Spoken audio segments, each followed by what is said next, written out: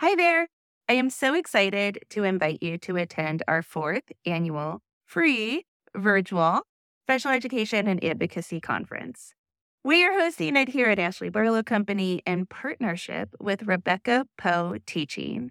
And we are so excited for a few new things at this year's conference. The first new thing is that we have not just one, but two different tracks for attendance. For the first time ever, we have created a track that is specific for school staff and teachers. We also still have that traditional track that we intend to be really great for parents and caregivers in the IEP arena. So yes, we have a teacher track and a parent track. On that teacher track, you are going to learn about things like easier data collection, Gestalt language processing, behavior reading, and other super hot topics in special education practice, as well as advocacy. On the teacher and caregiver track, you're going to learn about stress management for caregivers, using adaptive books, something that I have really kind of dove into here at my own house, inclusion advocacy strategies, and so much more. That free ticket will give you one access to one presentation per hour on the track that you choose, either that teacher track or the parent track. Of course, if you are not available on January 19th or January 20th when the conference is taking place, you can buy tickets to access the conference on demand. And those tickets, of course, are available at our website, ashleybarlowco.com/conference/2024. Check out the website for more information about ticketing. This year, we also have something super exciting planned. We have decided to make this a 2-day event. When I partnered with Rebecca Poe Teaching, I told her that I really feel like school districts, disability organizations, and other community organizations need to start providing trainings that are accessible to teachers, related service providers, administrators, parents and caregivers, and other community members that are interested in IEP support. What if we all attended the same training? What if we all learned information about special education practice, curriculum, how to read evaluations, that kind of stuff? About special education advocacy, how we can collaborate more, how we can work together, and even about special education laws. What if we all attended those presentations and we workshopped them together? So together with Rebecca Poe Teaching, I have created the Empowered Workshop Series, and we are excited to bring it to your organization or school in 2024 and beyond. If you are interested in having Rebecca and I bring a workshop to you, you can see a preview of the Empowered Workshops on January 19th, the Friday before our main conference programming. For more information about that, either send me a DM or check out the website, again, ashleybarlowco.com/conference-2024. We hope to see you January 19th and or January 20th, and can't wait to connect with you. Hi, everyone. Welcome to the Ashley Barlow Company podcast. I'm Ashley Barlow, your host. If you are a parent, a teacher, or someone who works at a school, or you're a community member, a volunteer, or a staff member at an organization that supports people with special education plans, a coach, a tutor, or even a grandparent, you're in the right place. Sit back with an ice cold glass of lemonade, put on your walking shoes and grab some headphones, roll down the windows and cruise. Ready, set, go. Educate, collaborate. Today, I am super excited to welcome Tim Villegas to the podcast. Tim reached out to me a few months ago and asked me if I would be interested in having him on the podcast. And of course, when that happens, I do lots and lots of research and I really dive in the work and the website and all of the information about the potential guest. And Tim was a resounding yes. So I want to share with you a little bit about Tim. Tim works at MCIE, and what he does there is he's the director of communication, which means that he He does blogs and podcasts, social media, webinars, product development, etc.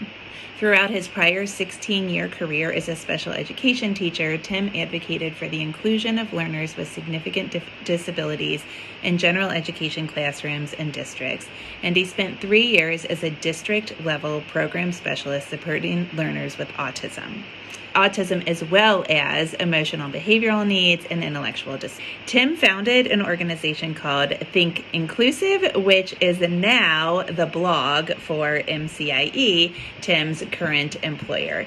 I am so excited to welcome Tim to the podcast, and without further ado, we'll hop right over and listen to my conversation with Tim. All right, Ashley Barlow, welcome to the Think Inclusive podcast. Thank you, Tim, and welcome to you to the Special Education Advocacy with Ashley Barlow podcast. I love this already. It's fun. It's fun. See, everything, you can do anything differently. That's what I like about this. Okay, so just to not confuse anyone, Ashley and I have decided we are going to interview each other for each other's podcasts at the same time. This is like a very special episode of Think Inclusive and the Ashley Barlow podcast. Yes. And what I like about this is I always confuse people when I suggest it, because my podcasts are more like conversations than interviews, I think. And so when I say, let's have a conversation and publish it on both of our platforms, people are always like, oh, I don't know. I'm a little nervous. I like it. I like switching it up a little.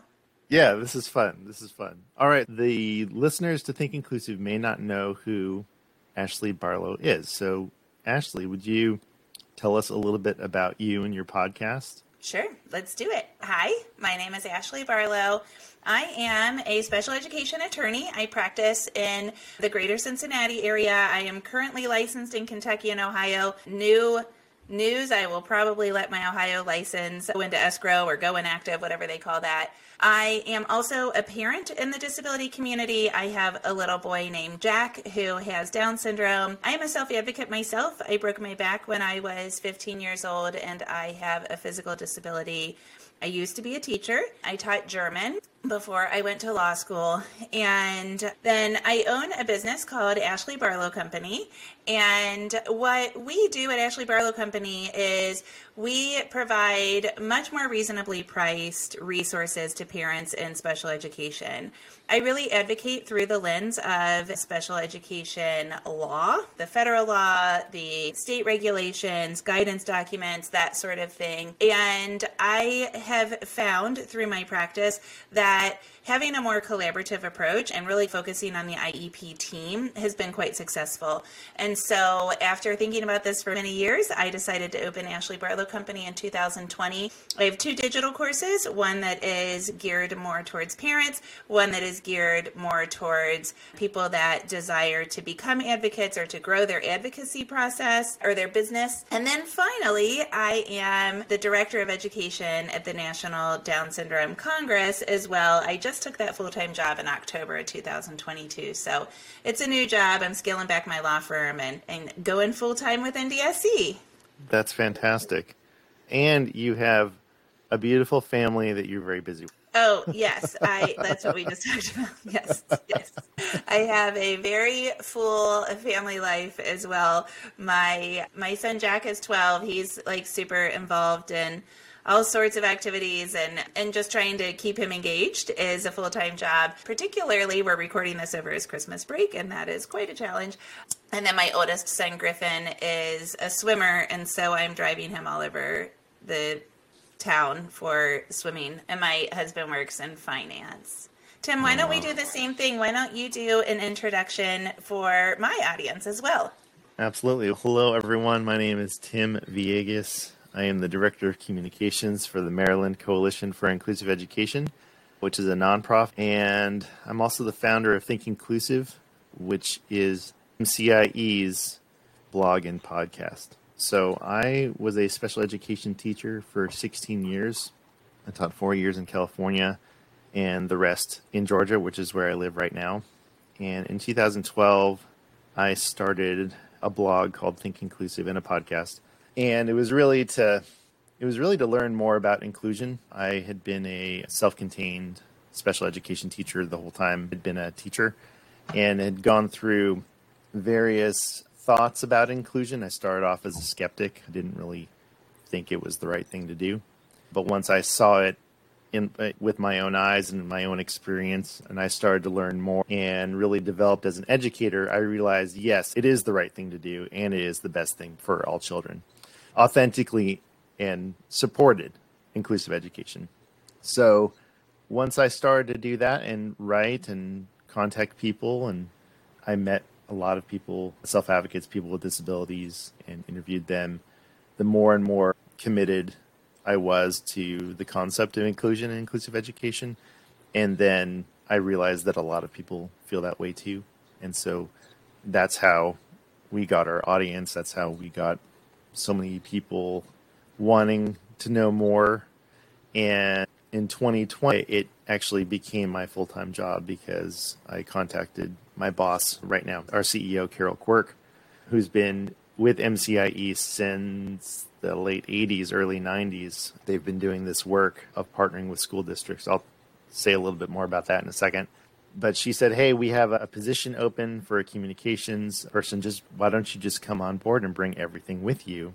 And you can do this work alongside of us. And so that is how I get to do this full time and talk to great people like Ashley. Yeah. So, yeah. So that's a change, isn't it? It's such a change. I'm going through that change right now. It's crazy. Yes. It's like the thing that you did for fun. And it was a little bit, it's still advocacy, but it's fun. It's what I want to do. Thing that I did on the side and just for fun and just to keep me going is now the thing that I'm doing. And I'm still having to pinch myself after almost 3 years. Yeah, for sure. So should we dive in? Sure. Let's do it. Is it my turn to ask a question? This is the way we're doing this, friends. Is we both have questions written up and we're going to see where the conversation takes us. But for right now, our plan is to alternate. If you listen to my podcast regularly, you know that the agenda oftentimes goes out the window and we just start talking. Sure. Let's go, Tim. Hit me with the first question. Okay. How I got introduced to your podcast, Ashley, was, I don't remember exactly, but I do remember going through and looking at episodes. And I think I just happened to click on the one that you talked about, Dear Colleague letters. And that was so interesting to me because while I am familiar with Dear Colleague letters, I couldn't tell you, oh, these are the ones that you should read or you should use in your advocacy. You had a plan. Like you had, if you want to do this, if you want to bring this Dear Colleague letter to an IEP meeting, this is how you could use it. And I thought it was so clear and a way for a family could reference your information, and it was very useful. So I'm wondering, could you explain what is a Dear Colleague letter and how can families or educators use them in IEP meetings with regard to inclusion? Yes, and I'm happy that you found that episode helpful. Sometimes, as you do too, I'm certain, when you are developing material, no matter what it's for, whether you're speaking at a conference or it's a PDF download that I'm developing for Ashley Barlow Company or something, I'm always like, is this what people want? Is this too micro level? Is it too 101 level? Is it too nerdy? Is it not even close to being at the center of the onion enough? Like you're always thinking, what is it? And I think that episode in particular was pretty micro level, right? And the feedback is good. Dear Colleague letters are, let's also throw in policy documents. So Dear Colleague letters and policy documents are things that the United States Department of Education and or state departments of ed will publish in order to tease out the law. We're going to go back to high school government for a second, and we're going to remember that there are 4 branches of government, and there's this weird pseudo 5th branch of the government. I'm sorry, there's 3, did I say 4? There's 3 branches of government, holy cow, and there's this weird pseudo 4th branch. Okay, so you have the legislative body, they make the laws. And we lawyers are always like, don't blame me for the law. If you've got a problem, talk to a policy person. And those policy people, the lobbyists, can go talk to the legislators and get it changed. So go talk to Congress. I just deal with what the law says. And then you've got the judicial branch, the judges, the court system, and the court system interprets those laws, and we get case law from that. And then that also becomes the law. And then we have the executive branch, and those are the administrative bodies. So the executive branch is the president of the United States, the governor of the state, the mayor of the town, those people. And of course, they can make law as well. They can do executive orders and make rules as well. Then what we know about this kind of pseudo fourth branch of government is that the executive branch can make cabinets. So we get these administrative agencies like the Department of Defense, Department of State, and what's important to us in education is the Department of Education. So if the legislators make the laws in that legislative branch, then what happens with the Department of Ed is they get to make things called regulations. And the regulations tease out the law. So the big federal law in special education is the Individuals with Disabilities in Education Act, IDEA. And IDEA is really broad. Really broad. If you look at what IDEA says about inclusion, that is an 8-point font. It is probably about 4 lines long. It's not very long at all, that provision about least restrictive environment. And so if you want to try to figure out least restrictive environment, inclusion, by reading the federal law, good luck, have at it. What are you going to do? There's lots of little clauses, but what we have to have is we have to have these regulations that break down the laws. But still, even then, the regulations are still really broad. So what teases out the regulations, what helps us to understand the regulations are these policy documents and dear colleague letters. Policy documents are going to be like, usually 30 or 40 page documents where the Department of Ed is going to say, this is how we interpret blah, blah, blah. This is inclusion a la Georgia Department of Ed. Or this is dyslexia intervention a la Alabama Department of Ed. The dear colleague letters are more, you're like, finally, she's getting to the point. What are the dear colleague letters? I like to start real broad. No, we're tracking. So the dear colleague letters are letters that take the questions of individuals and answer them according to those policy documents, regulations, and the federal law and the state law. So it might be somebody that's found a loophole, or it might be somebody that has seen a pattern of something that has happened time and time again. And so they say, I'm a special education attorney, or I'm a teacher, or I'm a parent, I'm a superintendent, and I've noticed this pattern, or I've noticed this injustice. What do you do about blah, blah, blah? I've looked at the case law, I've looked at the guidance documents, I've looked at the federal and state law, and I don't know what it is.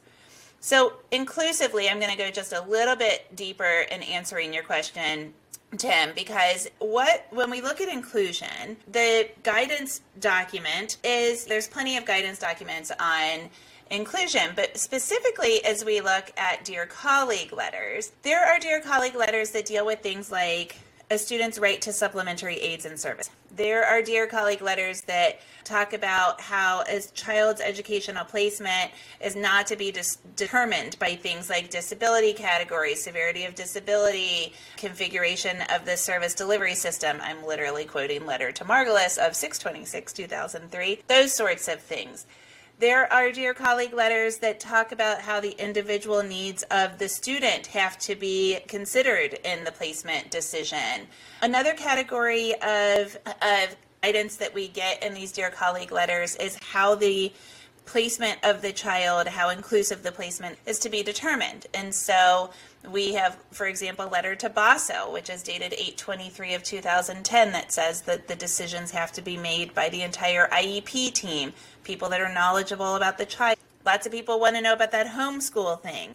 I know that somewhere in the law it says that children with disabilities have to be educated in their quote-unquote homeschool. There's guidance documents, dear colleague letters on that as well. And the last category that I have broken down in my inclusion workshop is modifications to general education. So we've got, for example, and I think this is, and actually the guidance document from OSERS that says that students can't be excluded from the gen ed classroom solely on the basis of the need for modifications to the gen ed curriculum. So they're just a wealth of information. Yeah, that was a big, long answer, but I get real excited about it. Yeah. And also, so you have some sort of training or package people to learn more. Is that right? I do, yes. So I have a product called the Inclusion Workshop. It is about an hour and a half of video content, and it walks you through this document, this PDF document that is 25 pages long, that is called the Inclusion Workshop Workbook. And what we do is we focus on the law, and then we look at the regulations, and then we look at those guidance documents. I also give an example of a case because I just like for people to see what happens with real students, real kids in real life situations. And then I have several pages and several minutes of the content that talk about practical strategies to advocate for inclusion. So one of those, for example, is to really focus on the schedule. Like, what classes are available, or if it's elementary school, what's the day look like in the gen ed classroom? And then how can we capitalize on that? Like, how can we find time when we can push in services, or if we think this child might need some pull out resource time, where can we find time that's great for that, that we aren't taking away from other meaningful time? What kind of factors should we consider when we look at the schedule, and that sort of thing? I have some practical strategies and also some lists of criteria that the case law says that we need to consider when we are determining a student's placement. That list actually is a compilation of discussion points that I've had when talking to other special education attorneys and advocates over the years. I literally just started pressing record when a friend would call me and say, hey, I have a kid with Down syndrome, or I have a kid with an intellectual disability, and we've got an inclusion discussion. I'm like, okay, great, let me hit record, because I might be able to pull something out. Once I start talking to people, I get good ideas. That's great. That's great. So, yeah. Oh, do you have a follow-up? I was just saying that's great information. I think that our listeners would definitely want to look at that. Yeah, thank you. It is. I'm very proud of the inclusion workshop. Probably that and my negotiation strategies course are the two that I'm most proud of, because again, like, I advocate from within the framework of the law. And so that is something that I think is quite important. Tim, I was super interested in the good work that you all do there, and super interested in what kind of how, if we could dive into this discussion about the definition of inclusion, right? Yep. Because I think anybody that puts themselves out there as an inclusion expert or someone that's more than curious about inclusion, inevitably the conversation comes up, what is inclusion? And so I think my first question in that is, maybe you could talk about like the kind of mentality that inclusion doesn't necessarily have a definition, and in fact it can be interpreted so many different ways by so many different people. Yeah, I can speak to that. So inclusion is a big word, and especially inclusion like with a big I. It's more like freedom or justice. They're hard to define in a way that's useful. But how I define inclusion is really more how I would define inclusive education. So in the context of what we do at MCIE, and when I say inclusion always works, what I mean is that when inclusive education is supported and authentic, that it always works. And if it doesn't work, as a lot of people like to say, it didn't work for this kid, inclusion didn't work for my student, or inclusion didn't work for my child. When you look at why it didn't work, it's because it wasn't supported and it wasn't authentic. So how we describe inclusive education is really with four things.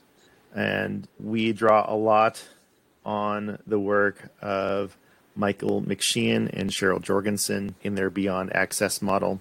So I always want to give them credit for this frame, but membership, participation, and learning.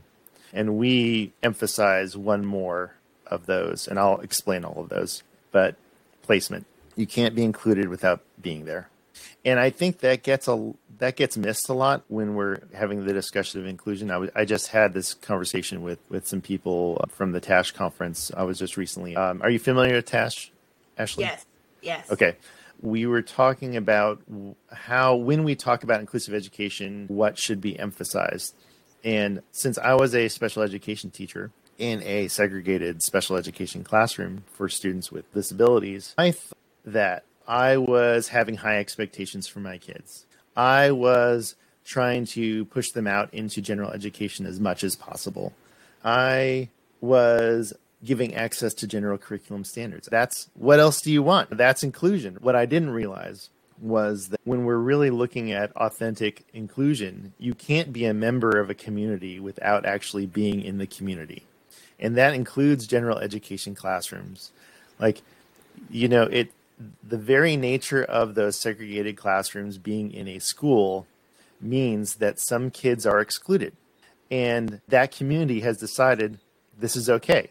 So that, to me, as I've really evolved and gone to and really understood what that inclusive education means, it means that absolutely has to be minimized as much as possible. And now there's certain students that we may not have figured out how to include, and we may need to make arrangements for them. And those arrangements may need to be as alternate placements.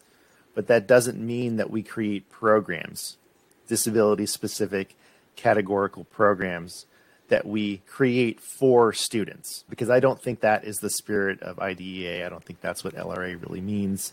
I think that when we talk about inclusion, we talk about everyone in first, and then we decide on the needs of the student. And so, again, some inclusionists don't like that I bring that up, that there may be separate places, but I also feel like we have to be realistic and think about how we're constructing, and that the goal is 100% no separate placements. That is the goal. That is the goal. If you get a child just to a classroom, but the classroom isn't effective, then we aren't doing the child a service.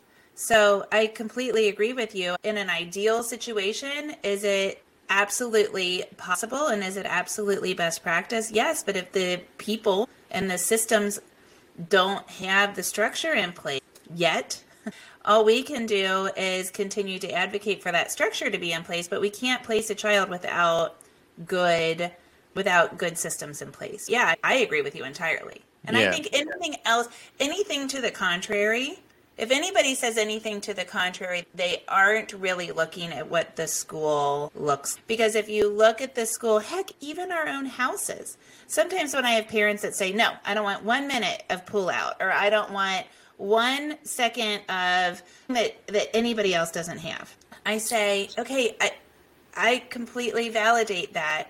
But do you ever go out to dinner, you and your significant other?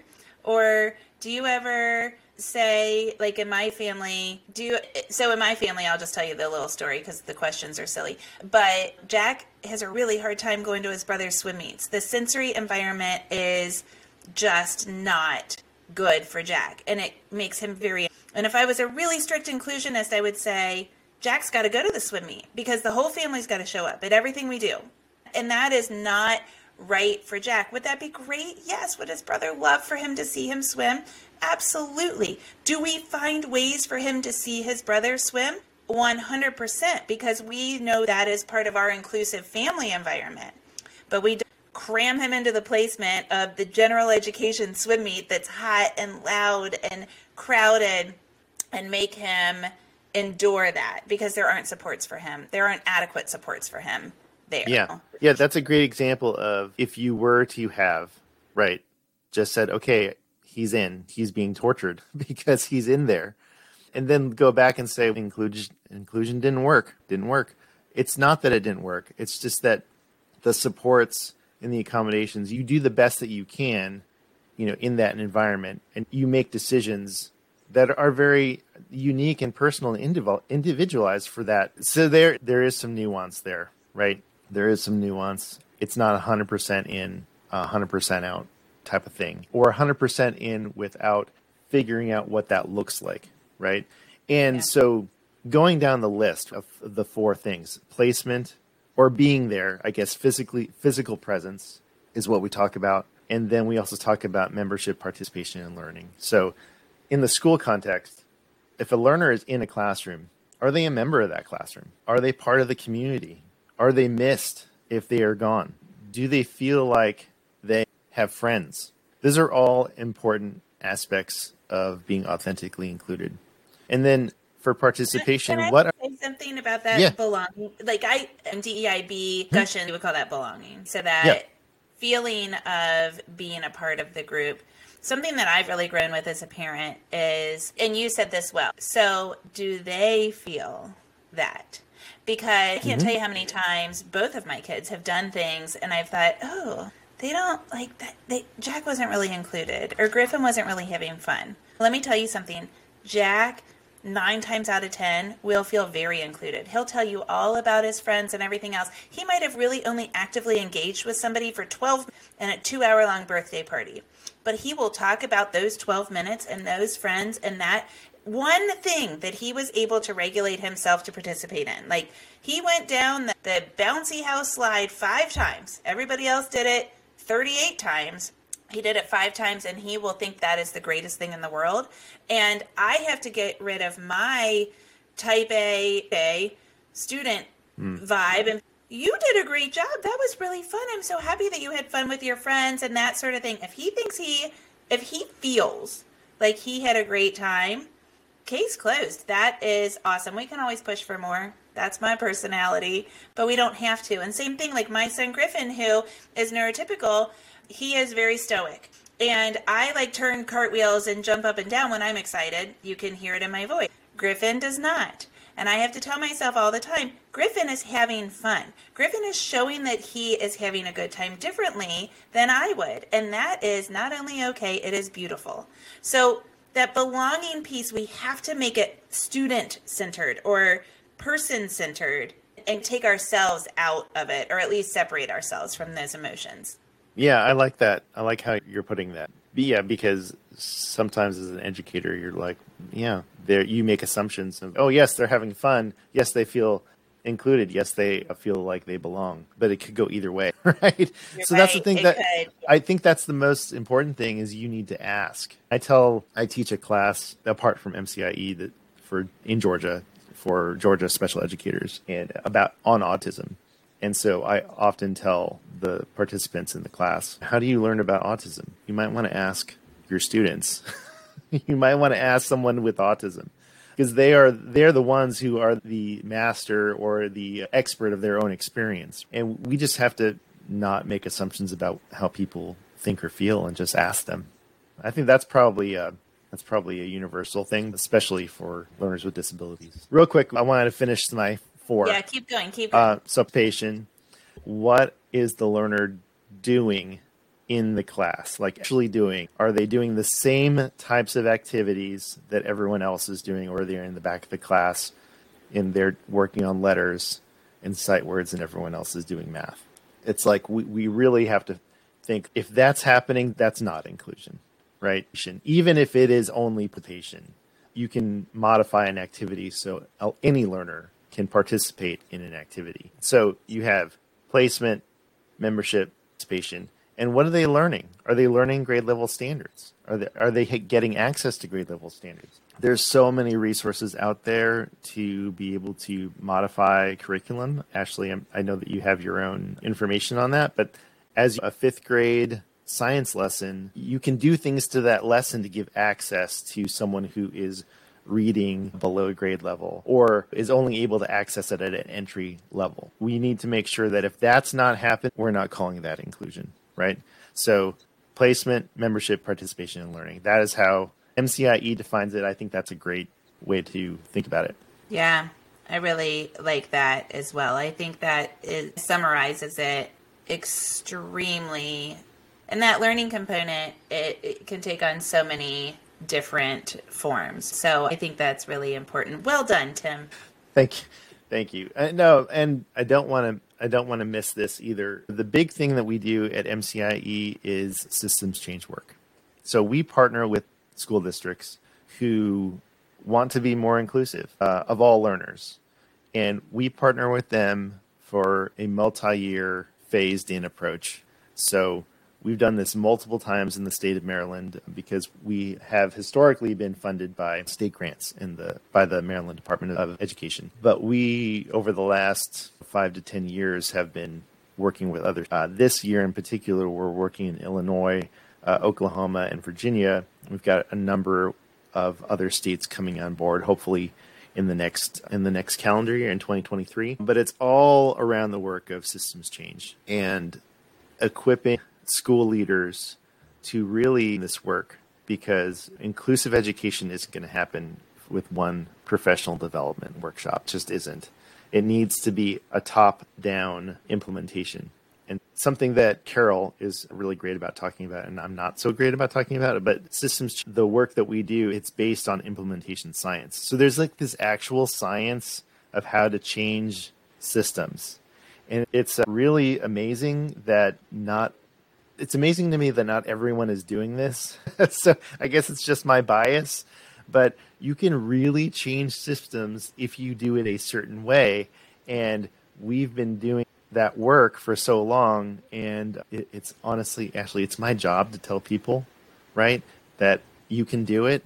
So if you're listening and you are a school leader, you can do it. It is possible, and it can be sustainable. Anyways, I could go on and on about that. Thank you. Yeah. Yeah. That's a very good point. That kind of ties back to what we were saying about placement, right? There's always room for improvement. There's always room, even those of us that are pretty purists about inclusion. In my own home, I know there are way better strategies and even just mentalities that we can have about inclusion in the community for Jack, which is where I'm the master contractor, right? Like I'm in charge of home and community. And so I think that's a really good point, that we have to put systems in place in order to get things started. And then we can continue to change the systems. And there are ways to change systems. And there are wonderful organizations and experts all across our country, MCIE being a wonderful leader in that area, where we can really affect change. And so we've got to advocate for our kids, and then we've got to advocate for continued change across the land, as we say. I think that kind of leads to my next question, Tim, and that is, when you see inclusion done, what's it look like?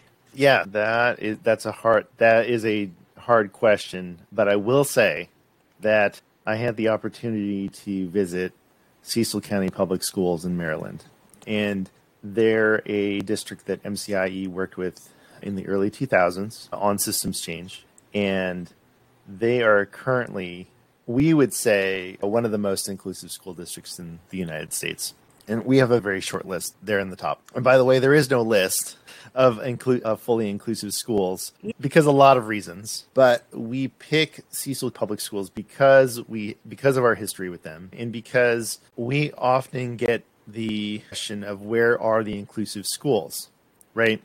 And we wanted to be able to point somewhere. So we have two, actually. We have Cecil County Public Schools in Maryland, and we have Westland-Wilsonville Schools, a Westland-Wilsonville school district in Oregon. And the reason why we picked those two is because not only do they have high LREA percentages, they're close to 90% in Cecil County, and I think over 90% in Westland-Wilsonville, but they have everything that we've talked about. Their leadership is committed to inclusion and belonging for all learners. They don't have disability-specific programs. Every learner is in. And the reason why I know this specifically for Cecil County is that we are producing a podcast series called Inclusion Stories. For this very reason, we wanted to be able to tell the stories of not only families who are pursuing authentic inclusion for their child, but also highlight the school districts that are actually doing this work. And so I was able to visit Cecil County Public Schools in September of 2022 in preparation for this podcast series. I did some recording I was able to tour the schools, interview the school leaders, and it was absolutely amazing. First of all, the mindset of the school leaders. Every single leader I talked to had a mindset that all learners belong in general education first. Every single one. And that the services were delivered at the home school. And that learners are general education students first. They ride the same buses as everyone else. There's no special education. Every learner, so even down to the bus systems, the buses were equipped with supports, whether that was a lift or whether that is with personnel. Those learners went to their home school and they're supported. Learners with complex communication needs, learners with intellectual disabilities, learners on the autism spectrum are all included. So to see that actually in practice at multiple sites it was absolutely amazing. So I think that they are a great example of how to do it. And just as a preview to your conference at the end of January, I'm going to be good plug. Thank you. As one of the sessions, I will be, I guess, playing would be the best word, playing a pilot episode of Inclusion Stories that will feature a family here in Georgia that is pursuing authentic and inclusive education, and some clips from my interviews with the people at Cecil. Yay, I can't wait to see it. I think you just gave a really good list. You talked about a school where it's going well, and you gave a list of things that people can look for when they are either leaving their district because they aren't happy or they're moving. I have a lot of military families that listen to my podcast, and they are moving a lot. And so I think that list is very helpful. And I agree with you. We've got to shift the mindset of folk. I've talked about this on my podcast as well. Like you said at the beginning of this episode, when I was first teaching, when I was in school, the big question was, do you think that everybody should be educated in the same classroom? And I was like, no, absolutely not. They're going to bring everybody else down. The whole thing's going to slow down. And I'm not going to get my extension activities that I need if I'm in class with people that need more time to figure it out. And it's so crazy how my experience as an educator and as a self-advocate, and then most dynamically as a parent, have changed the way that I have thought about inclusion at 180. Yet I still see, obviously the research supports it also, right? So I see the other side of the argument because I don't see the other side of the argument, but I understand, I think, how some people are still extremely intimidated because, listen, it is intimidating. It's intimidating for me sometimes as I think about a community experience for Jack. It's intimidating as I am a member of his IEP team and help them negotiate inclusive question that we have in a system that isn't completely perfect. Not that there is a completely perfect system, but in a system that has plenty of room for improvement. But you know what? Here's the thing is, as an advocate and as a parent, I am ready for it. Bring it. Maybe 300 days out of the year, I wake up thinking, okay, here we go. Let's do it.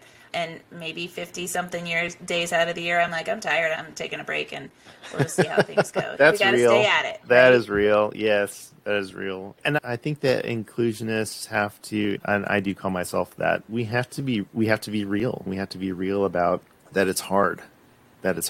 And also that I'd rather have a school that was moving toward inclusive practices, even if it wasn't perfect. And I think that I like what you said about not allowing things not to be perfect. I think perfectly imperfect. That's our brand. Yeah, there you go. Perfectly imperfect. We have to be okay with that. Because we have to be we're either moving toward inclusive practices or authentic inclusive education or not. And when I hear school districts that are like, oh, we're creating an inclusion program, like all learners with intellectual disabilities are now going to be included. Okay, but what about else? Yeah. That's great. I do not think that is moving toward inclusive education. No. Okay, so, a huge piece to inclusive education is the modifications and accommodations that are in the gen ed curriculum, right? Everybody's going to get really good specially designed instruction when they go out of the classroom for special education or when special education services are pushed in.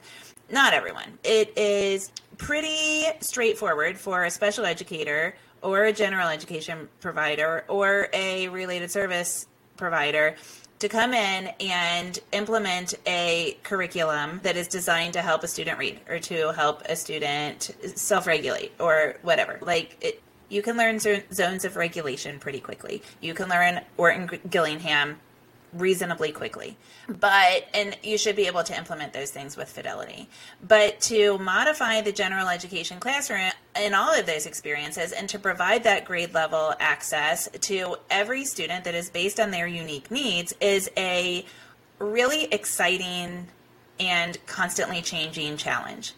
And so people have to the extent that it's not, you probably need a framework shift. And you probably need to think to yourself, this is a really awesome opportunity. I am in a job that allows me to continue to learn because humans are different. And that's really beautiful. If all the humans were the same, life would not be beautiful. And so I get the opportunity to teach this thing that I've taught over and over again. I literally turned down a job because I was going to German to 8th graders, I think a 6-week course 8 times a year for 6 periods a day or 5 periods a day. And I was like, oh my gosh, I would die.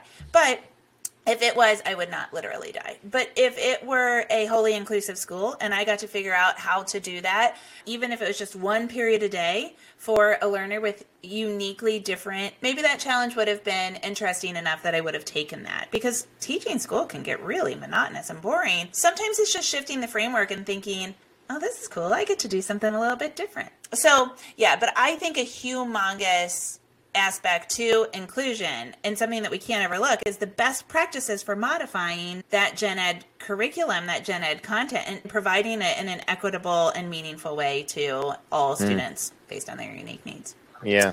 Oh, yeah. We have answered all of the world's questions, Tim. Pretty much. I feel like we could ask more questions, but that may have to be another time, right? That's the way all of my podcasts end is, oh man, we ran out of time. I wanted to say so much more, but the people can't listen forever. That's what I've come to realize. Exactly. Yeah. If you are a listener of Think Inclusive, please take a look at the episodes that Ashley Barlow has on her pod, because I know that you'll find some that are very beneficial, if not all of them. And Tim, I think that we can promise our listeners that the organizations for whom we work and the organizations that are so near and dear to our heart will continue to collaborate, and we will continue to bring good content that is inclusion-centric as well as content that has inclusion undertones at all times, because these conversations are far from over and there's so much more good work to be done. Absolutely. Ashley Barlow, thanks for being on the Think Inclusive podcast. Thank you. And I will echo the sentiment that Tim just gave, and that is be sure to follow all of the platforms that are over at MCIE as well as Think Inclusive. And thank you, Tim. This has really been an honor.